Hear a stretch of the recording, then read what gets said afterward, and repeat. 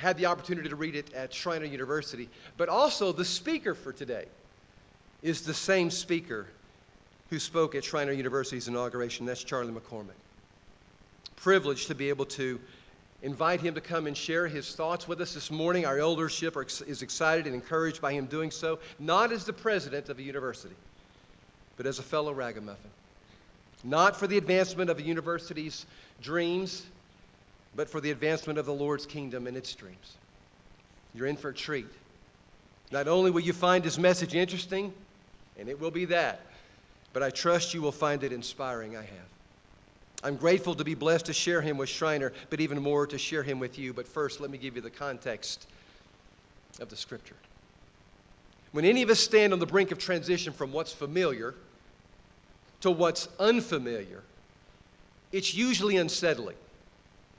Israel experienced that anxiousness as they stood on the brink of entering a land God named Land of Promise. Now, many in Israel, rather than being filled with excitement, however, were filled with fear. All the while, God was hoping they'd be filled with faith. Now, to ease their fears, God sends out 12 scouts to survey the land and bring back a report of what they could expect. A few of the scouts saw circumstances marked with hope and promise, and others, no, the majority, looked at the same circumstances and saw nothing but threats of danger and despair. Our text this morning challenges us to look inside ourselves and to ask, how do we see this land of promise that's before us as a church? Or maybe even more importantly, who do you see in this future before us? Hear the word of the Lord. After 40 days of exploration, the scouts of Moses had been sent out and returned from their tour. They made their report to Moses and Aaron and all the people of Israel in the wilderness of Paran at Kadesh. And they showed the fruit they had brought with them.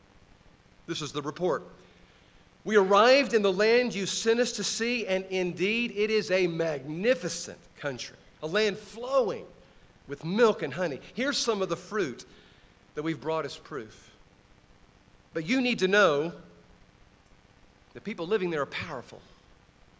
And the cities are fortified and they're very large. And what's more, we saw the Anakim giants there. The Amalekites, they live in the south. In the hill country are the Hittites, the Jebusites, the Amorites. Down along the coast of the Mediterranean Sea and the Jordan River Valley are the Canaanites. But Caleb reassured the people as they stood before Moses, let's go up and possess this land, for we are able to conquer it. Not against people as strong as they are, the other spies said. They would crush us. So the majority report of the spies was negative. They went on to say the land is full of warriors. People are powerfully built. We saw some Anakim there, the descendants of that ancient race of giants, and we felt like grasshoppers before them. They were so tall. Then Moses and Aaron fell face down on the ground. And two of the spies, Joshua son of Nun and Caleb the son of Jephunneh, they ripped their clothes. And they said to the people, it is a wonderful country ahead, and the Lord loves us. He will bring us safely into the land and give it to us. It's very fertile. It's a land flowing with milk and honey. Only do not rebel against the Lord, and do not be afraid of these people, for they are but bread for us to eat. The Lord is with us.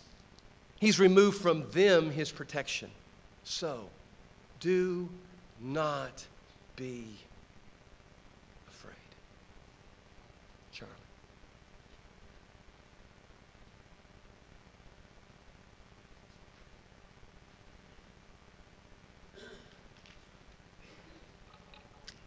So I'm honored to be in front of you today to share a message related to this most important day in the life of the Kerrville Church of Christ at this most auspicious time of year, the Christmas season. Jimmy asked me to provide these comments, as he suggested to you, after hearing them in their first iteration at my inauguration just a few weeks ago. And I would do just about anything for Jimmy, but I'll admit to feeling just a little hesitation about this request. Now, as some of you know, by training and inclination, I'm an analyst of culture. And specifically, I've been trained as an anthropologist and a folklorist.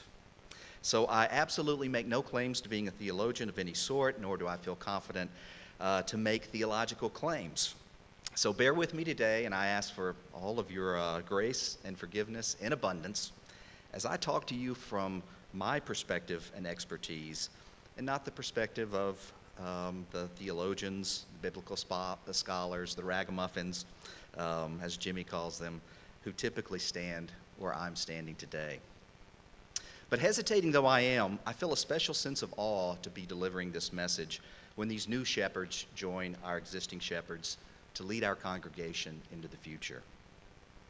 As we move into the Christmas season, itself a time of expectation, it's good and appropriate that we commission these men to usher us into our new tomorrow and help us prepare for this experience. Theirs will be a heavy and often invisible burden, but they have elected to bear it on our behalf because of their deep love for and commitment to this church, and they all have my deep respect for this decision. So some of you are thinking, what in the world does a folklorist do anyway? And that's a very fair question. It's also difficult to answer with a pithy response. One of my former faculty and mentors always said that folklorists study the human activities that make us more than a race of spectators. More than a race of spectators. I like that because one of the assumptions built into that phrase is the notion that we humans have the ability to act intentionally. We don't need to simply be blown about by forces outside our control.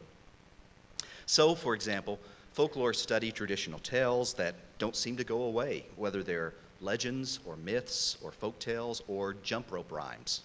We ask, why do people keep passing these stories along year after year and from generation to generation? The assumption of folklorists isn't that we simply like to keep things the same.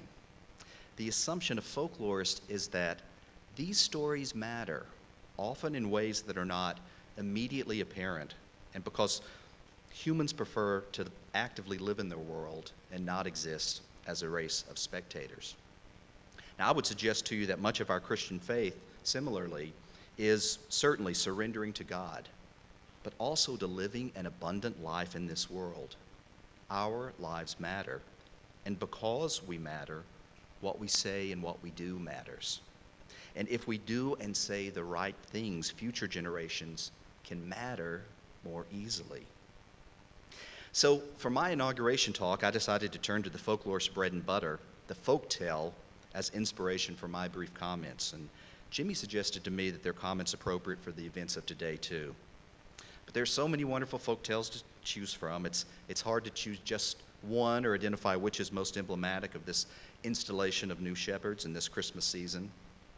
What I decided on for my inauguration, Hansel and Gretel, is an unconventional choice, no doubt, but I think an appropriate selection for that event and this event too. First, a little context. The first time Hansel and Gretel appeared in print was when Wilhelm Grimm published it in the 1810 unpublished manuscript that we call the Olenberg manuscript. Now, this wasn't discovered, in fact, until the 1920s in a monastery in Alsace, France. It had been tucked away back in some archives. And reading that, 100 years more from the time it was published, we realize, of course, that the Grimms took significant liberties with their treatment of this tale in later published accounts, altered it quite a bit from the time they first documented it. But we also see that Hansel and Gretel remains a story with ancient themes, but also a story very relevant to our contemporary world. A brief synopsis of the story goes like this. A woodcutter, his wife, and 2 children lived in the forest and ran out of food due to a famine sweeping the countryside. The wife insisted the children be abandoned in the forest so that there would be fewer mouths to feed. The children heard the plan, and Hansel collected white rocks and he scattered them on the path into the forest, and they reflected the light of the moon and led the children back home. The parents hatched the plan a second time, and this time Hansel crumbs his bread behind him, leaving the children a trail to follow once they are abandoned in the forest. Alas, the birds eat the trail of crumbs this time, and the children can't find their way home. Instead, they stumble into a most spectacular house made of breads and cakes and candies and sugar. Starving, they begin to eat the house until its owner, in some versions of the story described as a witch, stops them, captures them, and begins to fatten them up so that she can cook them. Hansel tricks the witch into thinking he's losing weight rather than by gaining it, thereby delaying her intentions to eat him. And Gretel tricks the witch into climbing into the oven where the fires consume her. Hansel and Gretel have saved themselves, and they return home triumphant with the witch's jewels and gold. So some of you are saying, well, that's an awful story, gruesome even. What in the world does that story have to do with the installation of new shepherds, and why would you ever want to share that at your inauguration? Fair enough. But on a very fundamental level, this is a story about what happens next and how to live into tomorrow. And these are issues that we should have in front of our minds as all of these events, new shepherds and the beginning of the Christmas season, conspire to create in us an expectant waiting. This is a moment in which we ask ourselves, how do we live into the future that God is calling us to? And not just let that future wash over us. Now, to be sure, the future is on the move, becoming less distant every moment, and we act on that reality in order to create the future we desire. Dealing with what comes next is at the heart of Hansel and Gretel's tale. The father in the story illustrates how one lives into the future by doing nothing. The father lets the future engulf him. He doesn't want to abandon his children in the forest, but he has no alternative proposal as to how the family will survive. And even if we don't admire the father in this story, I think we can understand his paralysis. He is so terrified of facing an unscripted future that he chooses the path of choosing no path, even though it means he will lose what he loves. The mother in the story, unlike the father, actively tries to live into the future. She thinks about the difficulty of surviving with all those mouths to feed. And to be fair, mothers and stepmothers never get very generous treatment in these folk tales, but the mother in Hansel and Gretel seems particularly foul. She unwisely determines that the only way to survive into the future is to eliminate the extra mouths and stomachs of the children. The mother imagines her survival instead of the family's thriving as the best strategy for living into the future. And I note here that in almost all versions of this folktale, the mother doesn't live to the end of the story. She's died or gone away by the time the children return home. The message seems to be that focusing simply on survival never achieves the goal of actually surviving. And though we like to think of Hansel as the hero of this story, his approach to living into the future is just as flawed as his parents. He presents as a classic trickster figure who fools the mother and father by leaving rocks and breadcrumbs along the path in order to retrace his steps back home. But it's the very place that threatens his long-term viability. That home he's trying to get back to is toxic. Those parents are trying to kill him. Perpetuating the status quo has a powerful seduction, and we typically buy into that old adage that the devil we know is better than the devil we do not know. But that is a foolish way to live into the future. Now, I probably shouldn't say this during church, but I'll admit that I almost always find the witch to be one of the most interesting characters in these folk tales. She is always a typically complex figure that we too quickly make a one-dimensional caricature out of. And in fact, if we look at the character closely enough, we'll almost always find echoes of ourselves in her. And perhaps that is exactly why she terrifies us so much. In Hansel and Gretel, for example, if we step back for a moment, we can perhaps appreciate her concern about these unknown children showing up and literally consuming, that is destroying her home. And I suspect that if any of us were in the same situation, our response to these urchins would be swift and radical too. But she's so focused on resolving the present crisis, her house being consumed, that she doesn't see the tragic future she's creating by her focus on the present. So often we forsake the future by an obsessive focus on the right now. Right now is always becoming future, and we get ahead of it only by looking up and out towards what comes next. And then there's Gretel. In many ways, she's the most insignificant character in the story. But I like that Gretel. By all the conventional standards, she should be the least likely hero of all the characters. She's not strong. She's not endowed with special wisdom or powers. And I'm sure someone has read this tale and said, well, she's just a girl, for goodness sakes. Now, since I have daughters, I know that the logic of that position is just foolish. But still, Gretel's really not all that special. Interestingly, these are the same descriptions that have been used to characterize a lot of Christian activities through the ages. By all conventional standards, Christians, we should have been wiped out a long time ago. Candidly, we're never going to get a Marvel superhero designed around what we consider our power. Forgiveness? The world says, are you kidding? Just another name for weakness. Love? No thanks. Give me power and dominance. These are the things that will win the day. Sacrifice and surrender? Ha! All that will get you is a handful of nothing. But Christians, like Gretel, do the work day by day, week by week, year by year, faithfully and prayerfully willing and working our way into a hopeful future. Gretel, like her father, she loves her family. She doesn't ultimately want to be separated from them, so she takes action to bring this hopeful future into reality. Like her mother, she understands the danger under which they're all living, but it is her intention to thrive and not just survive. Like Hansel, she wants to go back home, but she intends to not just go back and perpetuate the past into the future.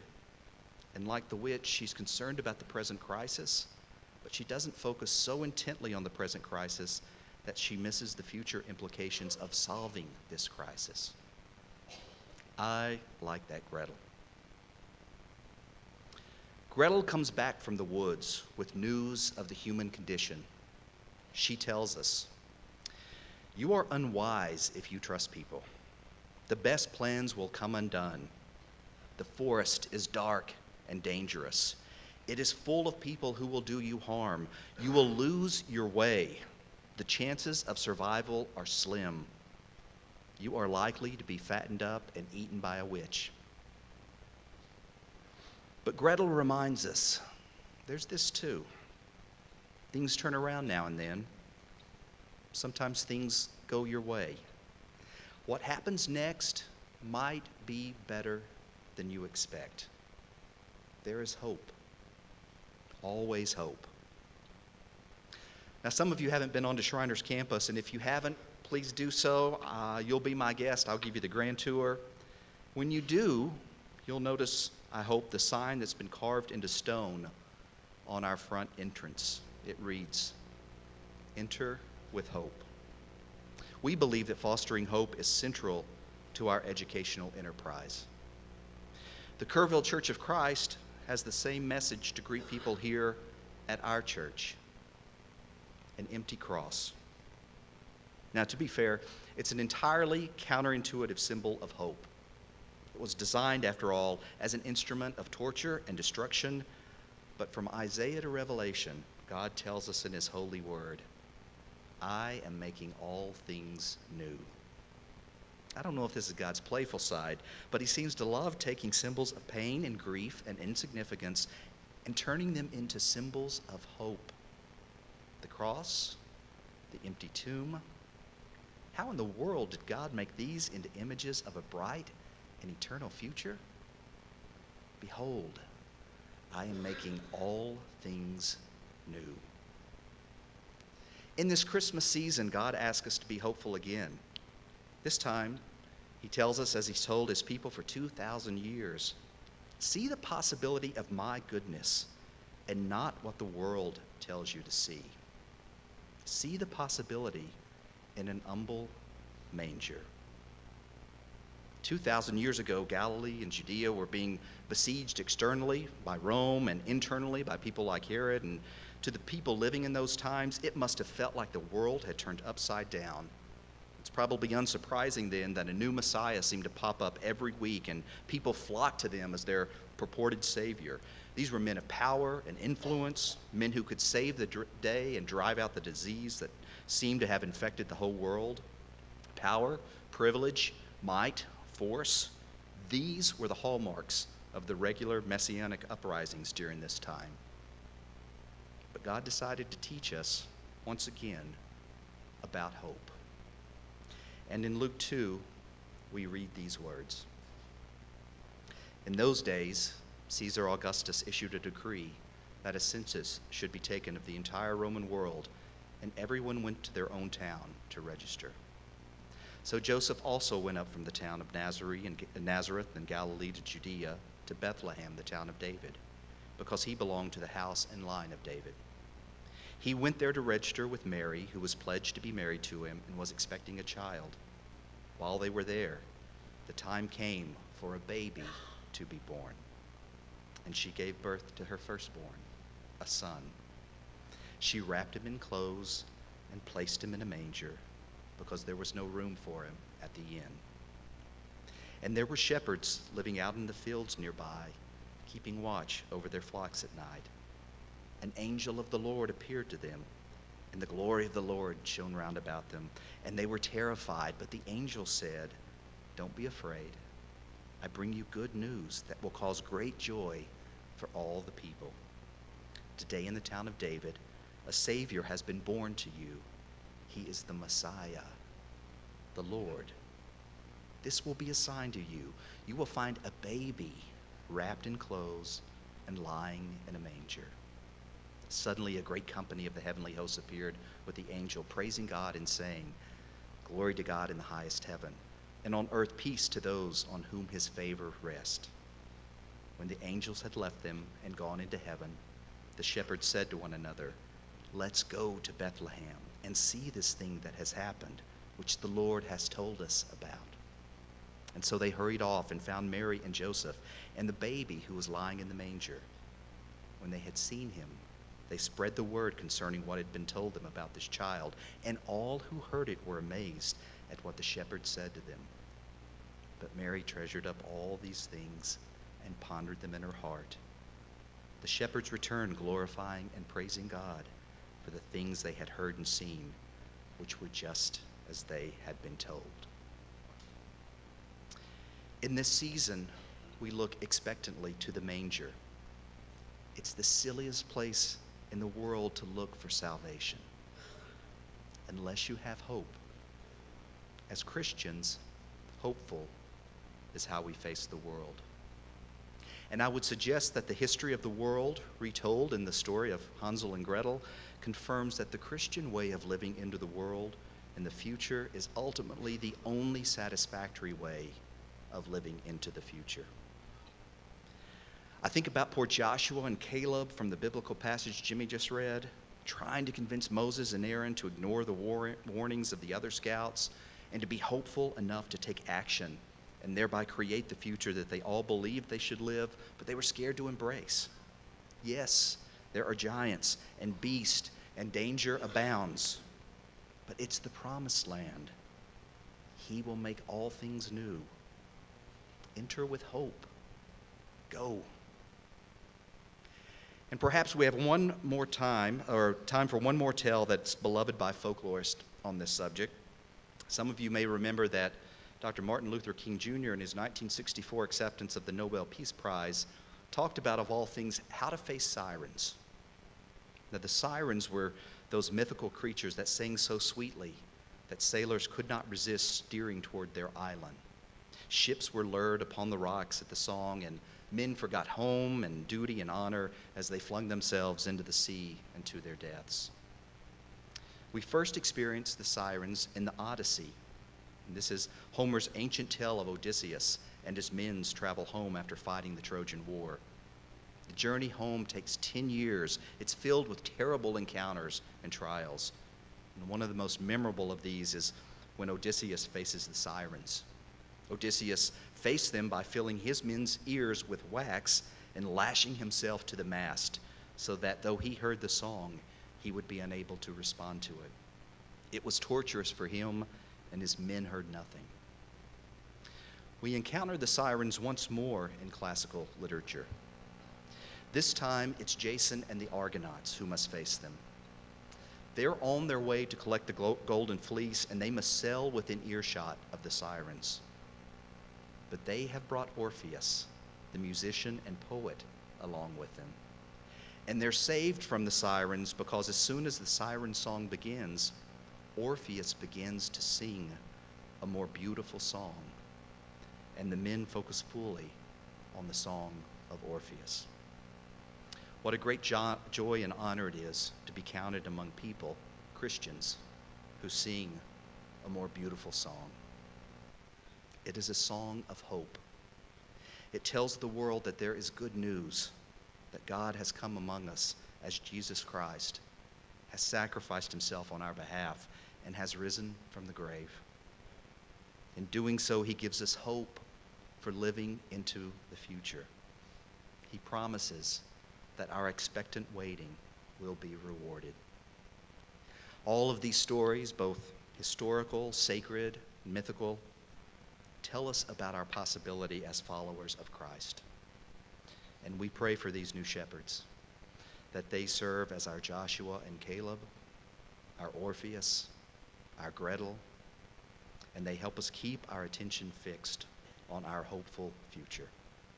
I look forward to walking alongside them and with all of you as we keep heading that way.